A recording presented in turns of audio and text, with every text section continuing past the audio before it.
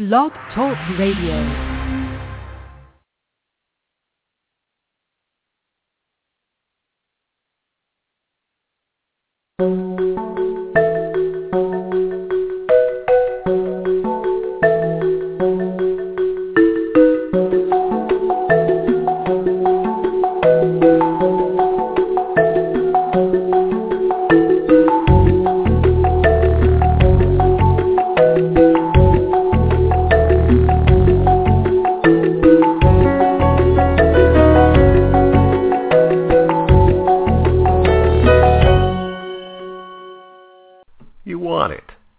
Deserve it, so claim yours today. Good love. Is your relationship everything you want it to be? Are you living a fulfilled, passionate life empowered with choices that ignite you to the next level? Good love makes your whole life better. So join America's Good Love Doctor, Dr. Brenda Wade, on a journey to your healthiest life yet. A regular on Dr. Oz and Dr. Drew, she's appeared on Oprah, Good Morning America, and is featured in countless publications from USA Today to Essence Magazine. The creator of life-changing Get Unstuck Now, Love, Money, and Save a seminars, she's counseled millions. But today, she's here just for you with the hottest topics, guests, and trends. This is Good Love with Dr. Brenda Wade. Hi there, everyone. I'm here with you, your love doctor, the Good Love Doctor, and I'm thrilled to have yet another episode of Good Love Radio with Dr. Brenda Wade. And today's topic is going to challenge you. So get out your pens, your paper, your iPad or notebook or whatever it is you take notes in, because you are going to learn so much. I've got a couple questions for you. Is an 8-year-old running your love life? What does emotional maturity look like in a love relationship? How does it feel? What does it mean to be an adult in a relationship? And what are some steps you can take right now to access your best love life and get to some balance in your love life, and maybe something even better than balance? Our guest today is David Richo, who's written a book called How to Be an Adult in Relationships. I cannot wait to get started with the conversation with David. He's a therapist, workshop leader, and a writer who works in Santa Barbara and right here in San Francisco, California. His work integrates psychology and spirituality. His books and workshops include the groundbreaking How to Be an Adult in Relationships. Now, as always here on Good Love Radio, we are focused on why good love is essential to your greatness. What is it in you that needs to be cultivated? That's why we have a mantra here for our show. Let me remind you, do it with me. Everybody say this. I am worthy. Yes, it's your turn. I am worthy. And I am deserving.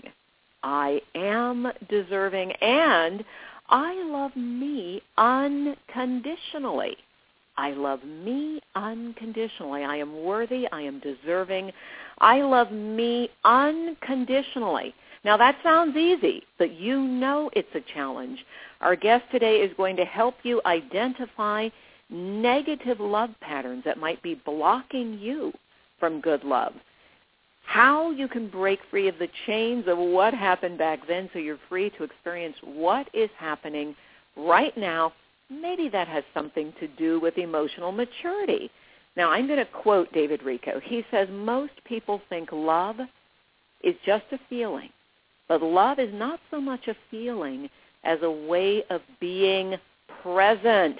Woo! All right, he's drawing on some Buddhist concepts of mindfulness. David Richo is our guest today, and welcome, David Richo. Thank you, Dr. Wade. Thank you for having me. Oh, it's a pleasure. It's a pleasure. I'm very excited about this topic because most people get into relationships with the idea that somehow love or their partner or the relationship is going to marry them, and they just are going to cruise along. So talk to us about your journey.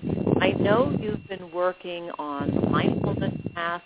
Tell us how you got there, and then we'll get into what that has to do with love. Well, thank you for asking. I was married for about 15 years, and I don't think during that time I really understood what love is about. It took me maybe between 5 and 10 years after the divorce, during which time I became more interested in Buddhism. And I discovered both the mindfulness and loving kindness practices, and those helped me see a lot better what love was really about. And as you pointed out in the quotation, it's about a real presence with one another. And I came to realize that this real presence is shown by what I call the 5 A's. Now, before you go there, hold on, because I want people to be ready to write those 5 A's down. One of the things that you're saying is you were married for 15 years, and it wasn't until after the divorce you had kind of an awakening. So what happened on your way to the marriage? What happened in the marriage? What was it that you didn't know before you got there? First, I didn't know that I would be bringing so much of the leftover emotional business of my childhood into the relationship. That I'd be putting my mother's face on my wife. That I would be even trying to get back at my mother through my wife. And that I hadn't quite understood that one has to somehow come to terms with and resolve some of what's left over from childhood. In my case, it was a childhood that had physical abuse in it, a childhood that had a lot of emotional deprivation, and this left a gaping hole inside me, and I expected that the, quote, woman of my dreams, unquote, would take care of that for me, would fill that for me. Of course, she had her own gaping hole from her own childhood, and so she was expecting the same of me. So when 2 expectations clash, you get 2 disappointments. And that disappointment became a kind of anger. And so I noticed that I would engage in a lot of retaliation against her for things she did that were bothersome to me. And only later did I realize that, that Italian way of doing things, which I inherited from my past, doesn't go with love. That love means letting go of that street style and going to this true presence to someone without so much of the past getting in the way.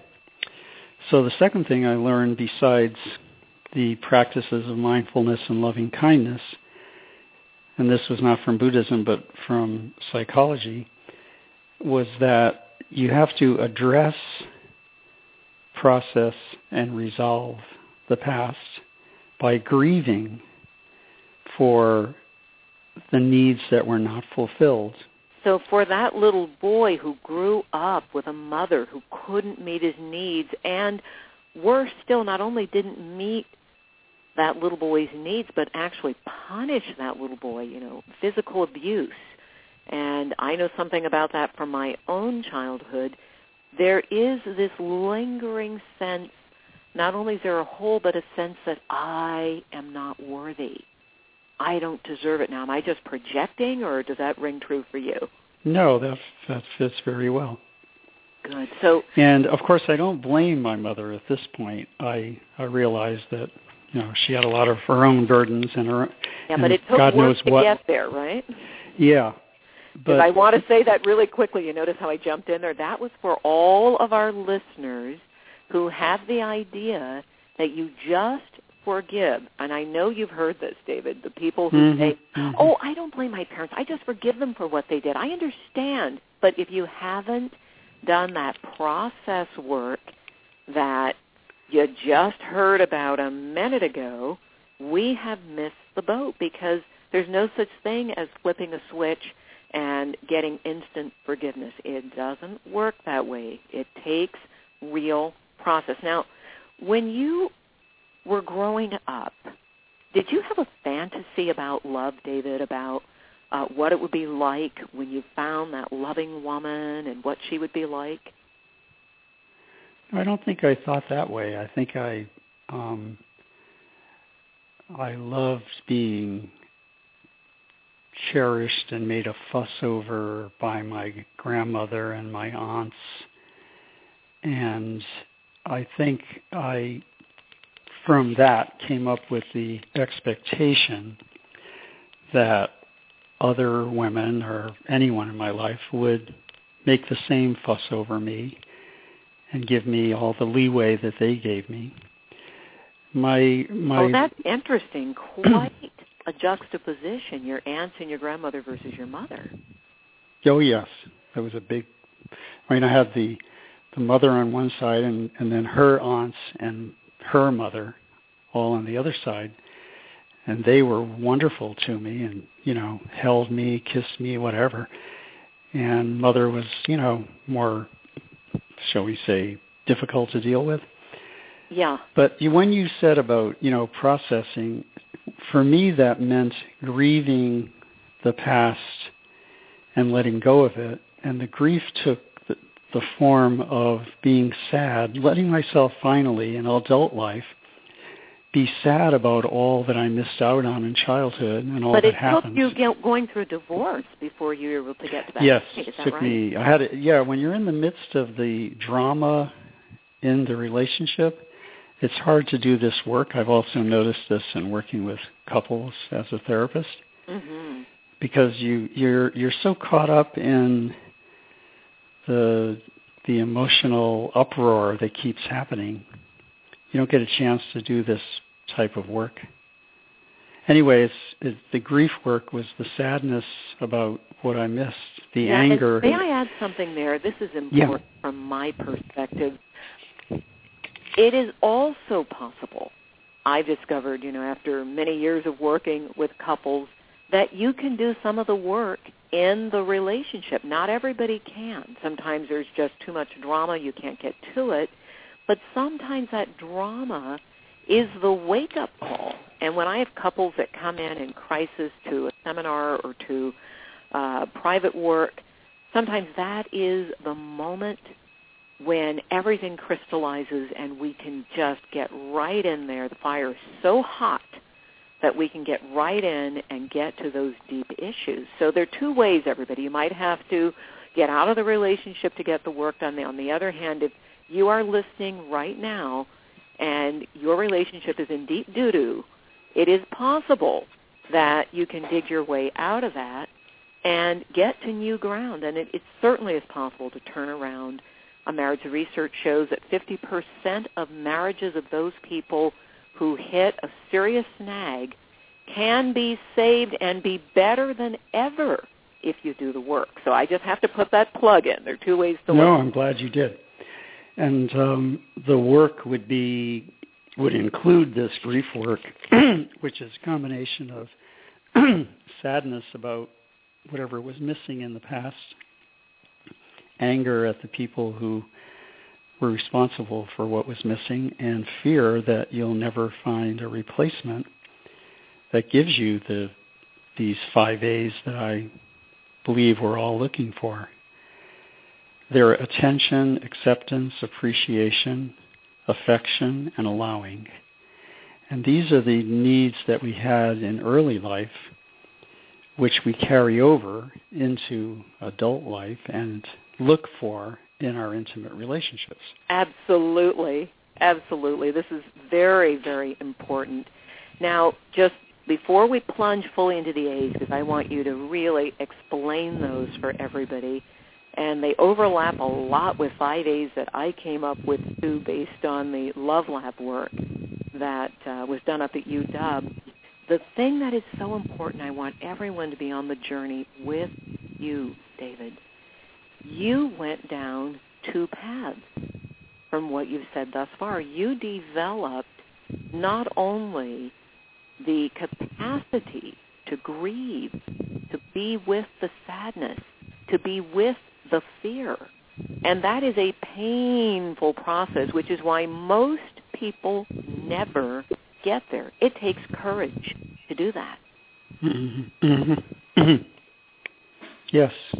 So for those who are afraid to step into that hot water for fear they'll be burned up or something, what can you say about how you found the courage to stay with the pain, stay with the sadness, given we live in an anti-feeling culture?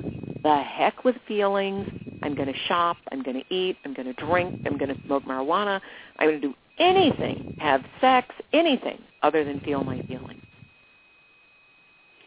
I would say it was based on 3 things. The first was I had to have my great big fat ego get deflated when my wife took off with someone else. Ooh, I had ouch. to feel that comeuppance and realize, I don't have all the control I thought I had. That reduced my ego ultimately, and that was the first way in which I was open to finally to doing some of my own work. Mm. Secondly, of course, was going to therapy and trying to work these things out. And third, and very important, it's actually the topic of my next book, which is called The Power of Grace. Beautiful. I believe it was title. a grace. I believe it was like a special gift from the universe, higher power, however you want to put it, that just made something click and allowed me finally to let go of my resentments long enough to look at of others, to look at my own work. So those are the 3 ways that I made the transition. And Buddhism, of course, helped me with David, that. Deep. I love what you just said about that grace, helping you to let go of resentment. And everybody knows resentment is like drinking poison and hoping the other person's going to die, but who's drinking the poison? And resentment keeps the big old fat ego in place, doesn't it? Yes, very much so. Yeah, because then I'm justified because you did it and it's your fault and I don't have to look at my own stuff. So, wow, right, I'm sorry for the pain, but I'm also happy for you that you used the pain to facilitate this deep, important work that you've done. Yeah, it meant letting go of the sense of entitlement. See, that's the opposite of being worthy. When you feel truly worthy, you don't feel entitled. You simply feel present in the world as someone who could face up with equanimity to any of what life throws your way. Sometimes it'll be fair to you, sometimes unfair. You gave me truth bumps. From the top of my head to the tips of my toes, I call them truth bumps. Entitlement is the opposite of feeling worthy. That rocks my world. Thank you very much for that. I will be quoting you from here on out. Well, thank you. That is how I see it. That is deep. Deep. I mean, entitlement, underneath entitlement is a terrible sense of shame and unworthiness. Mm-hmm. So instead it's like whistling in the cemetery. You act as if you had a lot more going for you than you believe you do. But anyway, you wanted to ask about the 5 A's? Yes, but what you just said, don't leave it so quickly because that's profound. Say some more about hiding that sense of shame.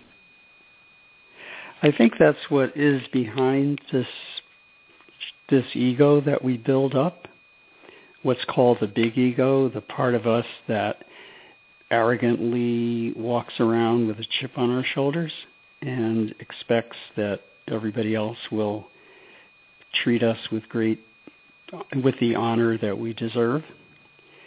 And it's the reason we're overdoing it is because we're trying to make up for the deep sense of shame and unworthiness that's inside us. But instead of having the courage, shall we say, to look at that and to say, oh, look at how I feel, and what can I do now to work with this so that I can heal it?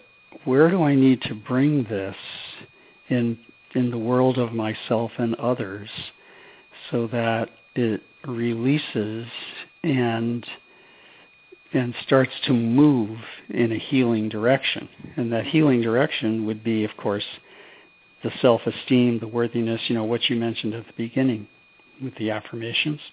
Yes, yes. But most of us walk around with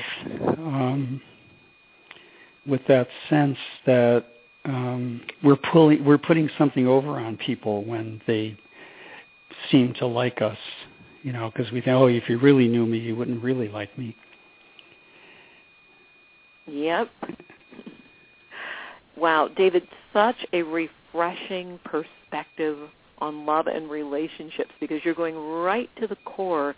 How I feel about myself is truly the basis for how we show up in a relationship. And we know the A's that we're going to get to in just a minute are part of the cure. But for people who are wondering, is it me? What are the signs that it's you in the relationship? Signs that it's you are very simple. You're continually blaming the other person for everything that's going on.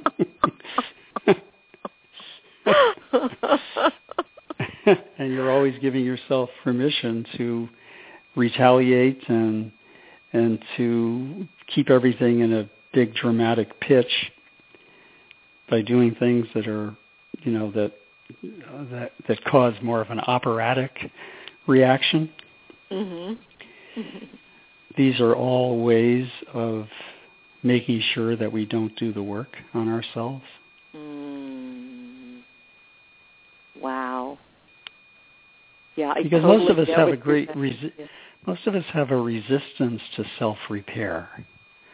We want to see everybody else get repaired. We even will control them to do the repairs ourselves, the ones we think they need, mm-hmm. which are ultimately self-satisfying or self-centered rather than other-centered. Mm-hmm. But it's a rare person who believes really that there is repair of ourselves that needs to happen, and that we're very willing to roll up our sleeves and do it. Yeah, it's hard. It's hard because self-repair means I've got to look at the parts of me that are flawed. I have to accept that I have the pain, the sadness, the loneliness, the longing, the hurt, all the things that we spoke of earlier that you had to face coming out of an abusive childhood. Yes. And all that's of that tough list, stuff, everybody. That's very tough stuff. That list you just gave, I think a sign of health would be when every one of those is about myself, mm-hmm. rather than, oh, look at all they took away from me. Oh, look at how they messed me up. Oh, look how they're messing me up right now. It's when it all turns to become owned by you, and you finally say, oh, this is pointing to my work on myself. All these longings and fears and so forth, all of this is pointing to my work on myself. It's not pointing to how inadequate the people around me are. Right. And I want to say something here. So far our discussion is aimed toward those who may be in relationships, but I want to say for single people, because I work with a lot of singles who are kind of intractably looking for love, just can't find the right one, no matter what I do, they're all a bunch of bozos. If that's your perspective, all of this is true. Because you can't be chronically single unless you've got what I call shark repellent, and it comes from exactly, David, what you are describing right now. Yeah, that makes a lot of sense. You know, the blaming those out there. My favorite are people looking for partners who say, there just aren't any good women, or there just aren't any good men, or there just, yes, you know. We've heard that a lot, yeah. Yeah. So now tell us about your 5 A's. Okay. And how you got to them. Yeah, how you got there, because the Buddhist path is one that has such deep compassion and kindness in it. And how much did that play a part? And how did you get to the Buddhist path? Well, I'll start with the 5 A's, and then I can go on to the other part. I asked myself, what are the most basic needs that I must have had in early life, and that it seems everyone has? And I started to list them. And the first one that came to me was, we certainly come into the world with a need for attention. Attention means that someone notices what we're feeling and what we're needing and welcomes this information. Secondly, that a parent, this is parent to our child now, would accept us as we are rather than try to make us into what they believe we should be. Third, that they would hold us appreciatively with a great sense of cherishing our value. That's the appreciation. And then fourth, that they would hold us affectionately, non-sexually, but with a lot of physical touch in a warm, comforting, soothing way. And finally, that in addition to all of those four, which are ways they come toward us, that they would do one final thing, which is let us go away from them. That's the allowing, when they allowed us to crawl away instead of be carried, to go to that first day of school instead of stay home. And we kept going. That's what we're built for, a journey. So we have to be with people who allow us to go. So that came to these 5 words: attention, acceptance, appreciation, affection, and allowing, hence 5 A's. Then I thought to myself, well, wait a minute.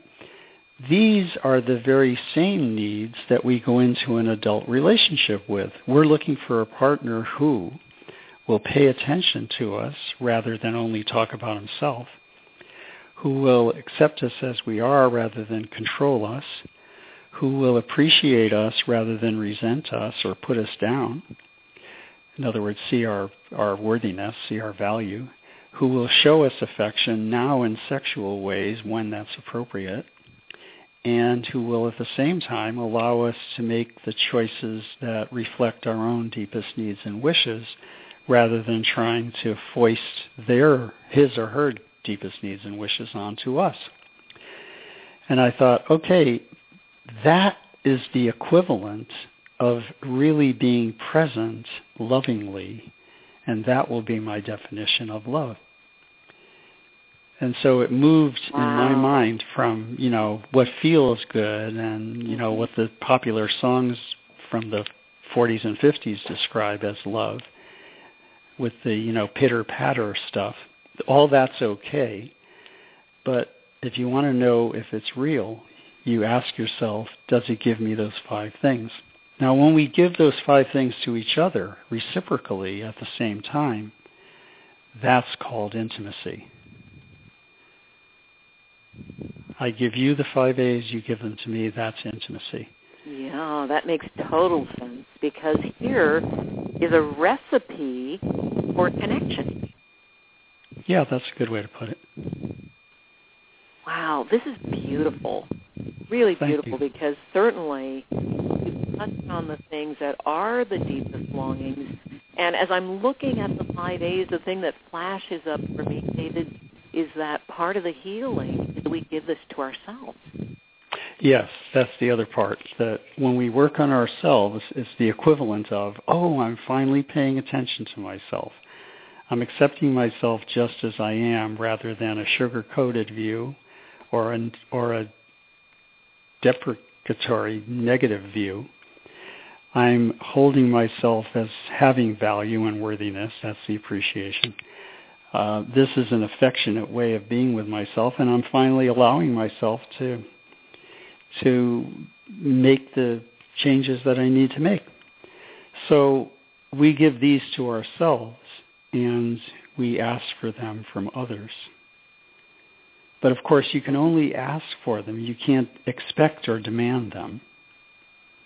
Right, exactly. And the easiest way to get somebody to give you what you want, everybody, you know the answer to that, is give them what they need. Yeah. And give yourself what you need. And give yourself. Always, always, always. You know, this is one of the big caveats in relationships, isn't it? The self-deprivation most people come to the relationship with. Yeah. And by the way, I did make one other distinction, which I think is helpful. You see, in infancy, you need those 5 A's 100% from your parents or whoever the caregivers were. But by the time you get to adulthood, you know how to give these to yourself. You know how to get them from friends, from career, from spirituality, from higher power, from nature, from all other kinds of sources. So you only are supposed to get about 25% from any partner. Oh, 25%. I had never heard that before. It lowers way down. People come to love looking for 100%. Yeah, see, infant in the cradle can't get needs met anywhere but from the caretakers. But by the time you're an adult, you've hopefully marshaled a whole list of sources of these 5 A's, yourself being the first one. So this reduces down to adult size. You mentioned about being an adult. An adult is one who only asks for 25% of those 5 A's from any one person. If you're trying to get 100%, if you're trying to get 100%, you're coming from a cradle place. You're not coming from an adult place. That makes total sense. Now, talk about the spiritual part, because many people don't think of a spiritual part in a relationship being important when, in fact, there was a study done at the University of Denver. Some of our listeners have heard me talk about this. Was done some years ago because I was on a book tour, and the president of the University of Denver was on a tour, too, talking about this study of hundreds, maybe even thousands of married couples where they had asked them to rate their marriage and whether it was unsatisfying, marginal, and then those who rated the marriage satisfying or better, they then said, what do these people have in common? There were 8 factors. One of those 8 factors that made a marriage satisfying or better was a spiritual life that they shared. And it didn't have to mean religion. One of the things they said is that spirituality can be getting up looking at the sunrise.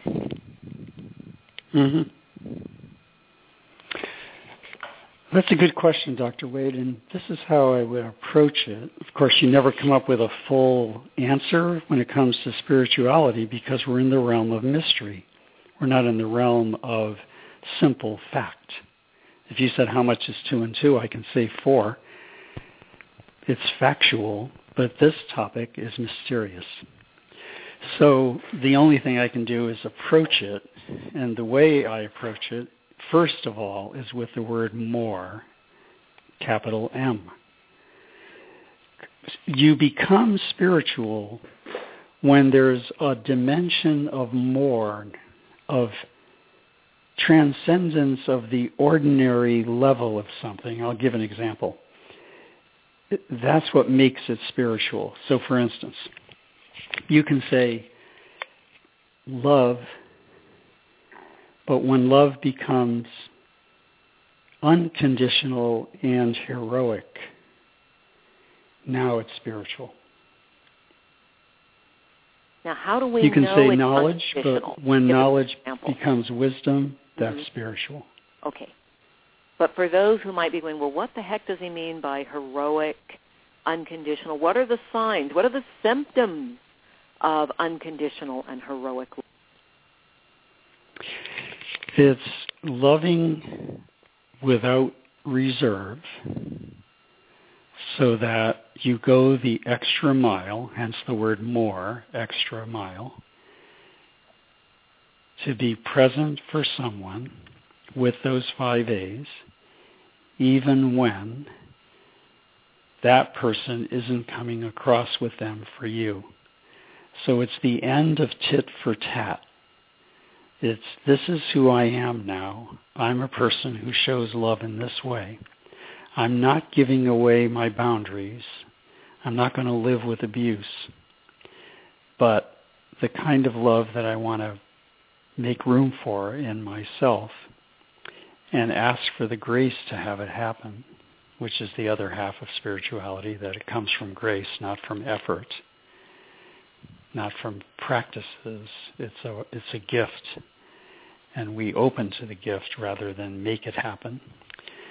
So anyway, you you have the kind of love that has so much integrity and is no longer in any way based on what the other person does towards you. That's what gives it its spiritual dimension. As opposed to, well, I'll give you as much as you give me. Let's be reciprocal. Spiritual means I've left that style behind, and it is an heroic move because it's like what the hero does in the hero journey stories. He or she does the extra, puts himself or herself at risk so that the other person can survive or get what he or she needs. I know it sounds kind of over the top, but this is our ultimate, in my mind, this is our ultimate calling. And I don't mean being codependent. So, I have to love and I don't get anything in return. I don't mean that. Right, you got there right ahead of me. I was just about to ask about the difference between heroic and unconditional love and codependent love. In codependency, you're coming from a neediness. You're so afraid of being alone that you'll do anything to keep the other person there. With this unconditional, strong love that comes from the Buddhist practice of loving kindness, which I can explain in a minute, you're not coming from a needy place. You're coming from full generosity and abundance that loves to love, that loves to give in this way. And the commitment in codependency is without reserve, but the commitment in spiritually unconditional love is completely full of reserve. So here's the distinction. My love is full, but my commitment is very, very narrow.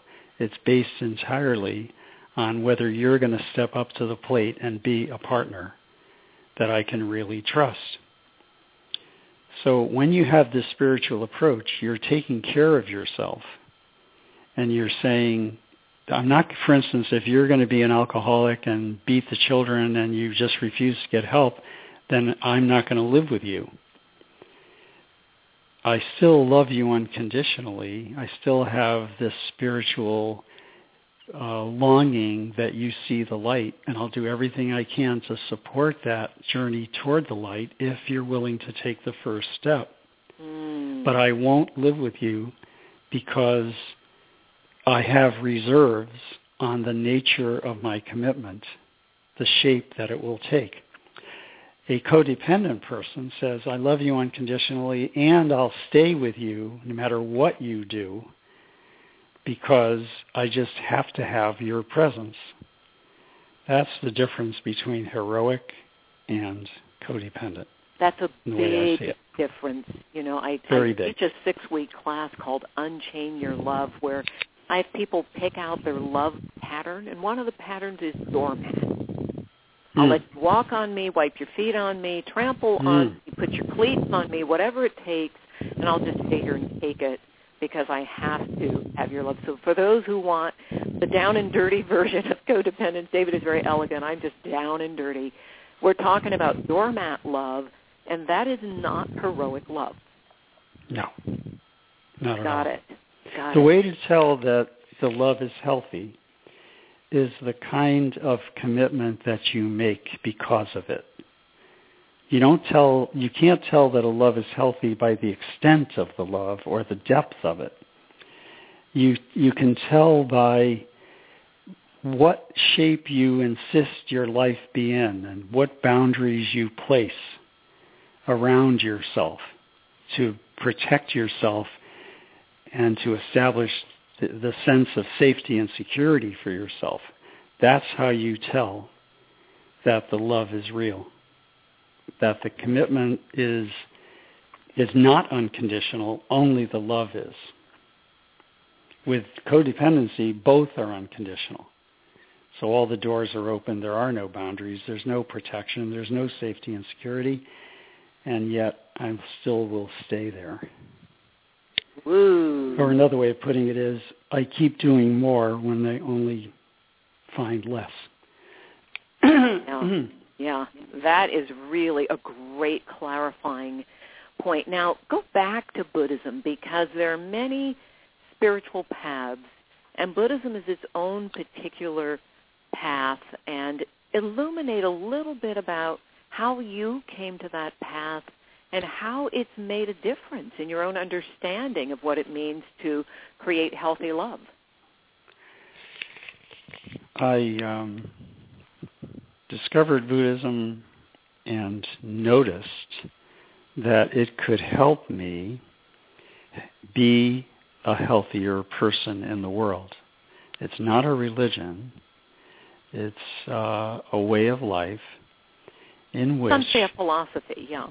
Yeah, in which you recognize that becoming attached is the cause of our suffering or unhappiness, and that the more you can let go of your attachments while maintaining healthy relationships, you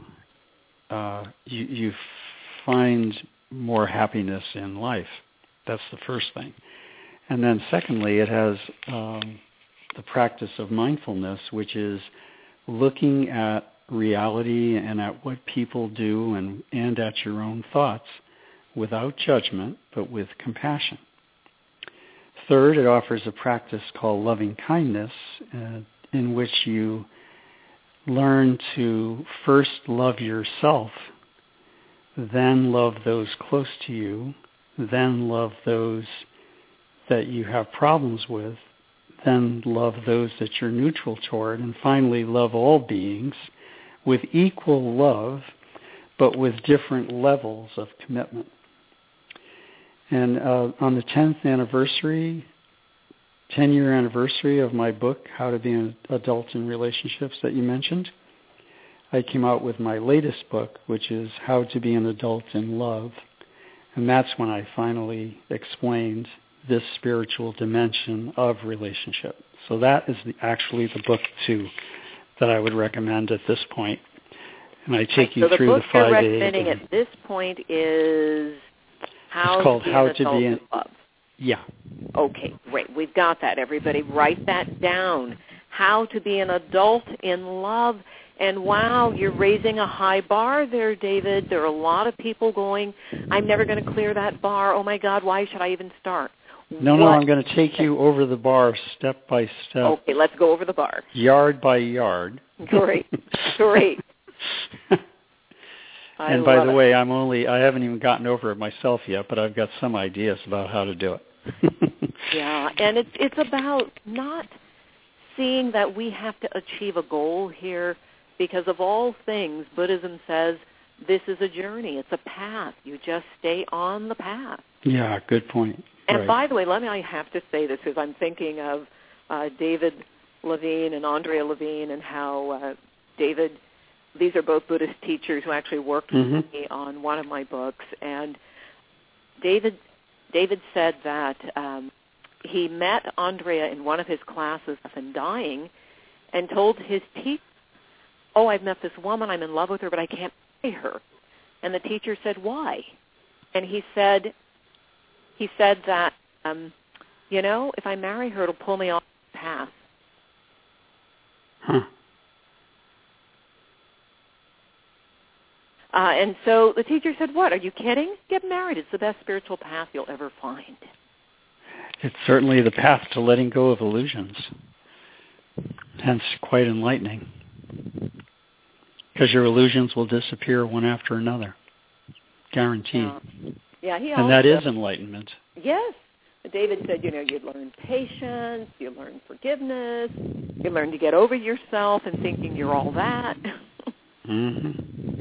Right. So we don't have that much time left, David. This is a rich conversation. You're living up to your name, Richo. And tell us more about those who are saying, okay, I want to get my toe in the water. What would be the first step to becoming an adult, to showing maturity in a relationship? What is the first step? I think the first step is recognizing that there is such a thing as work on yourself, and that's what the self-help movement has shown us.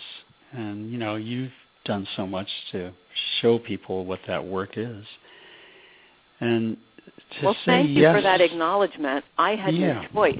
And as you know, coming from an abusive childhood, if you don't work on it, you just end up making your life one big, long road to being a victim. Yeah. So anyway, as you say, you're stuck that way and being a victim until you say to yourself, well, wait a minute, there is a technology that I can call upon, and all these self-help authors have helped me see what the possibilities are. So I suggest that, you start going toward adulthood when you recognize that you're not adult enough yet and you need to learn how to be an adult. And that's the direction that you're leading people in, and I hope I am. By the way, can I mention my website, which I'm going to absolutely give people your website. You bet. Oh, okay. Yeah. No problem. I have it right in front of me, and I am going to be herding everybody that direction because I know that you have a lot to share. And when you talk about people reading, I have the most ridiculous library of books, and I will tell you every one of those books is like a friend to me. So I've got like a couple thousand friends who all had wisdom to share. They all had something to help me grow. That along with all the spiritual teachers, all the therapists, all the research. It takes, I always say, life is a team sport. And you've got to have a team to really keep growing. So everybody, don't be shy about collecting books and, put them on your little Kindle devices and all the other stuff that's out there now. You can take your library with you wherever you go when you need inspiration and you need to keep growing. That makes a lot of sense. Mm-hmm. So tell us more. First step is recognize you're not a full adult. Second step is, I'm saying, follow David's lead and my lead, if you want. Collect books that will help you. You mentioned also going to therapy, David. Now, a lot of people, as you said, are resistant to working on themselves, resistant. You had a great phrase because it was so good. I wrote it down here. You said resistant to self-repair. Mm-hmm. So what do you say to those people who are going, I'm never going to a therapist, I'm not crazy? Fortunately, nowadays, people understand, more and more people understand that it's not about being crazy. It's just about making some adjustments to the factory settings that your parents placed on you. And factory settings, that's a good one. Seeing if you can adjust them so that you have happiness in life and a sense of self-worth and clarity, wisdom, so forth. And I guess the most important point on this, how we move toward adulthood, is that a new priority arises. It's the priority of becoming the most loving person I can be. That does not mean, as you said, being a doormat to anyone, because this is a strong kind of love. But instead of putting all the accent on how can I find the person who will love me as I want to be loved, we begin with how can I love myself in the way I need to be loved, and then trust that you will look like someone who's become strong enough that the kind of partner you would then invite towards yourself, the kind of person you would become appealing to, will be someone who's strong enough because he himself or she has done the work on themselves. And now you both come from that so place. Crucial, David. I have to just take out the big yellow highlighter on this one. This is probably the number one thing I hear single people go on and on and on about. I can't find that right one, and I'm forever saying become the right one. Become that loving, strong person you're talking about. Become the person who's not, in the drama that your parents installed. Become the person who's willing to do the work. And it literally changes the frequency you're vibrating at. And boom, everything is energy. You're going to magnetize a person who's at the higher frequency. And you'll just step over the people that you used to be attracted to. And I don't want anybody to think I'm speaking from personal experience that way. No, I like what you just said, Dr. Wade. That makes a lot of sense. And that is how I see it also. It's that you put the accent on being all that you can be when it comes to showing all the love you have in any way you can to everyone you meet. And then the result is you just notice that you attract a new level of person. One who doesn't come from a needy place, but comes from a fulfilled place. See, in healthy relating, we're not looking for someone to fulfill us. We're looking for someone to join in the mutual project of enrichment. It's not about fulfillment that I'm half a person and I'm only going to be complete when I have somebody by my side. It's not like that.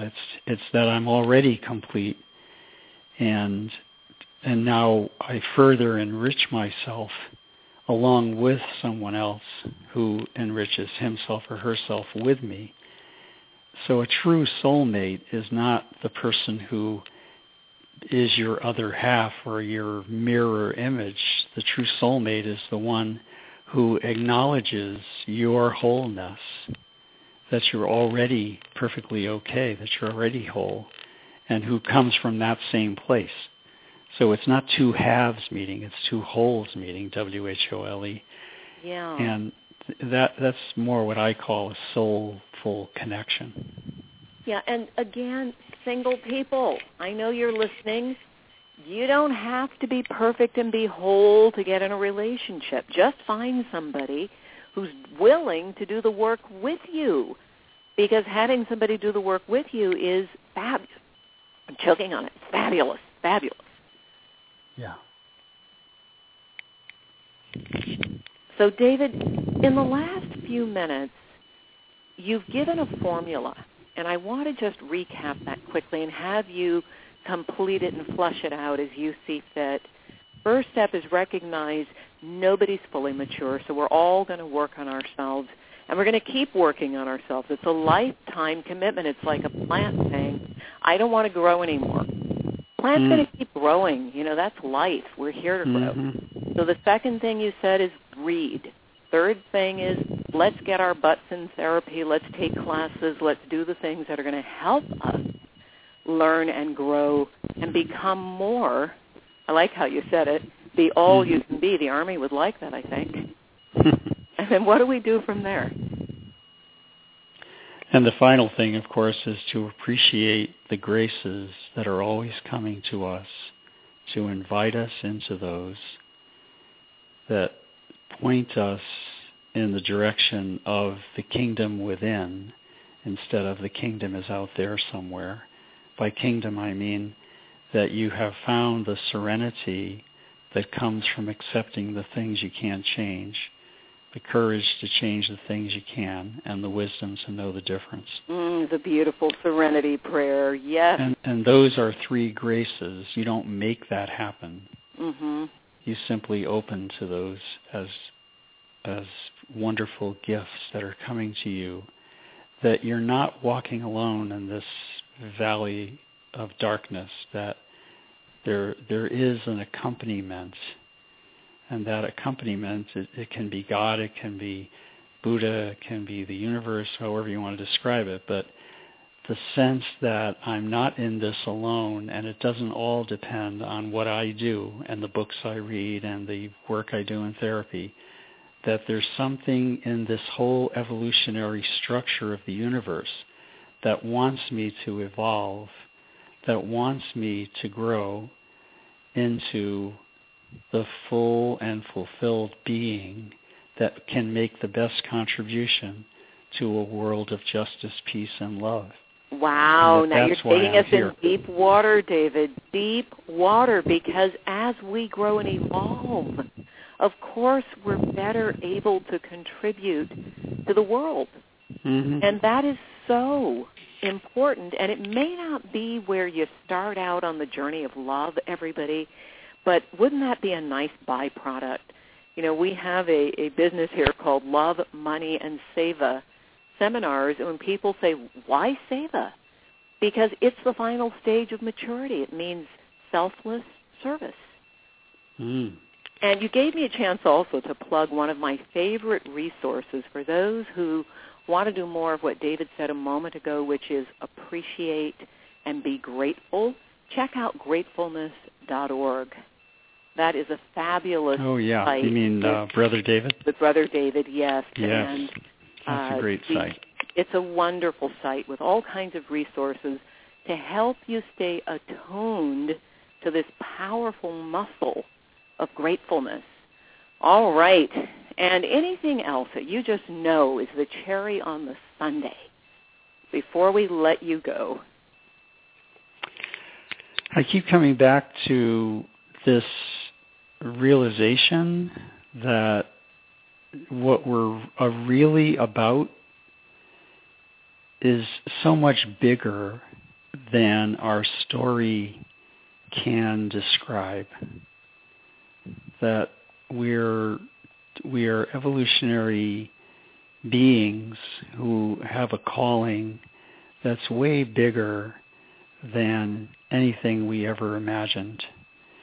And if that could become interesting to us, it would make life so much different.